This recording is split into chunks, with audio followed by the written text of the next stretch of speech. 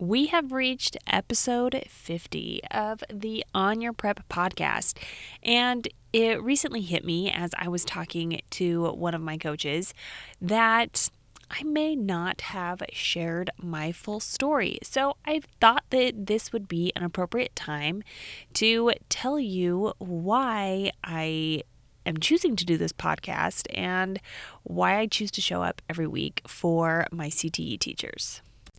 Maintaining or increasing enrollment, staying on top of ever-changing content, incorporating best teaching practices.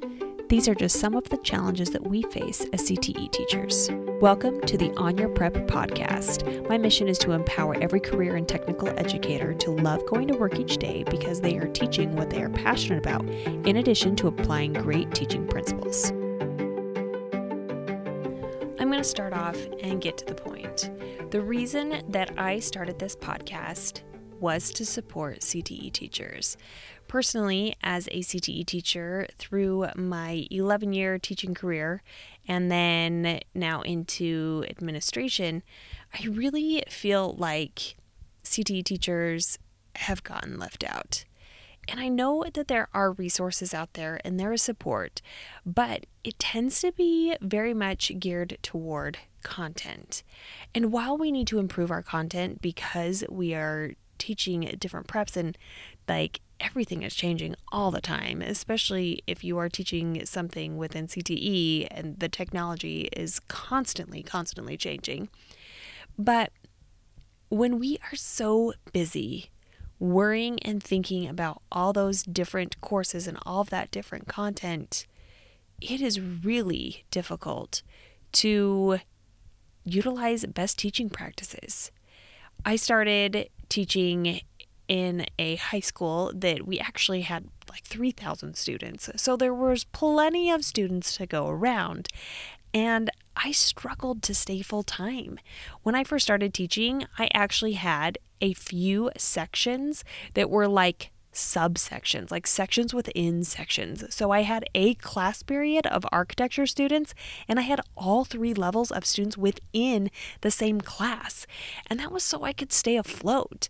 I was also picking up random filler classes that they would just pass around to different teachers, and I just was never going to get good at that. I was never really going to know the content. And then by the time I knew the content, actually implementing good teaching practices, that was way on the back burner. I had always heard that your first year teaching is rough. It's the roughest. And while I agree with that, I feel like with CTE teachers that it's not just the first year. It's every year you get a new prep because you can only improve so much because more is being piled on you, and that is super stressful and overwhelming. So you don't even know where to start. I talk about my husband a lot, so I want to introduce him again here. So he teaches welding still in high school, and he has taught for 13 years. Not only has he taught at the high school, but he also spent, I think it was probably 10 years teaching at our local community college or local tech college, adults at night. So tons of teaching experience. Yet he and I have conversations on a regular basis, even today as we were driving home from school today, about improving teaching practices and what works and what doesn't work. Because even though you have mastered your content, there are still things that we can do to improve our teaching. But I felt like CTE kind of gets left alone. Coming from an administrator's perspective, because now I am an assistant principal, we kind of get left out. And no one really knows what to do with us because our content isn't like anybody else's. And as much as people want to help us with our teaching practices, they too, when they come into our classes for observations and evaluations are focused solely on the content and less about the delivery of the content.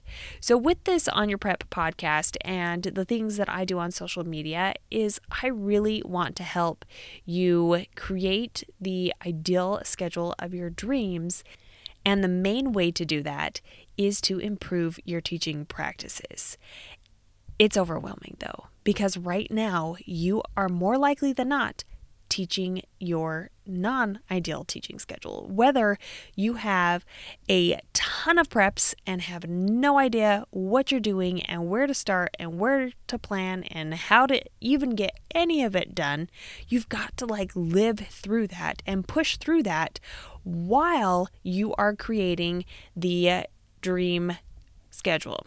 So I'm going to take a moment and pause right now, because if you are currently overwhelmed with trying to figure out what you are supposed to be doing on a daily basis in order to prep and maximize your time, then I want you to check out my freebie on 5 steps to getting things done during the school day, because it will greatly increase the amount of things that you can get done during your contract time, so that you don't need to stay at the school until 5:30 or 6 or later than that, like Jared and I used to do all the time, or even bring things home and pretend like you're going to do them but never get them done. I've got a way that will really help you get everything straightened out and kind of figure out where you are going to start and be more productive each day during your prep and also that time before and after school.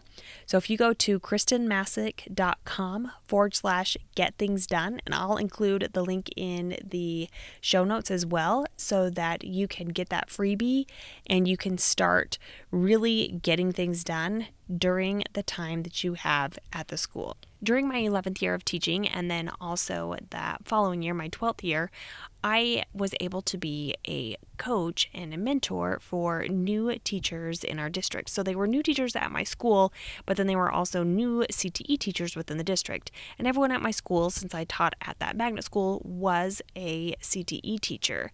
I was finding as I was coaching those teachers, and they kind of ranged in whether or not they were new to teaching and came straight out of a teaching program, or if they came from industry. But one thing is that everybody just kind of accepted the hand that they were dealt. And in the same way that when I started teaching, just thinking that everybody was going to fill everything and not realizing how much control they really have over their schedule. And so that's one thing that I also really love to do with this podcast and with anything that I post on social media, is really empower you as a teacher that you can choose which classes you teach. Now, you kind of have to play the game a little bit, because while you are choosing what you want to teach, it really comes down to your student enrollment and who signs up for your classes. And so there is some strategy that goes along with that, with building relationships and increasing your visibility so that your students will sign up for the classes that you want to teach. So really what it comes down to is, I'm going to wrap up this episode so that it doesn't get too long, but I just want to let you know that I am here for you, and this is a very, very rewarding career. But as a CTE teacher, it can also be overwhelming. And I am here every step of the way to help guide you and to make it so that your journey is a lot quicker than mine to getting your ideal teaching schedule and teaching what you love while impacting our future and our students. If you have not connected with me yet already, I hang out the most on Instagram. It's at Kristen Massick, KristenMassick. But I am also on other platforms, just not as much. And I love it when I connect with you and you send me whatever questions you have in direct messaging, and I will do my best to answer them, whether it's in an episode, in content, or just sending you a message back. I wish you the best of luck in this school year, as when this airs, pretty much everybody in North America should be in school. But I just want to say happy year to us, even though I know this year is going to be another challenging one. You have chosen the best career ever because you get to do what you love and share that with others. Until next time.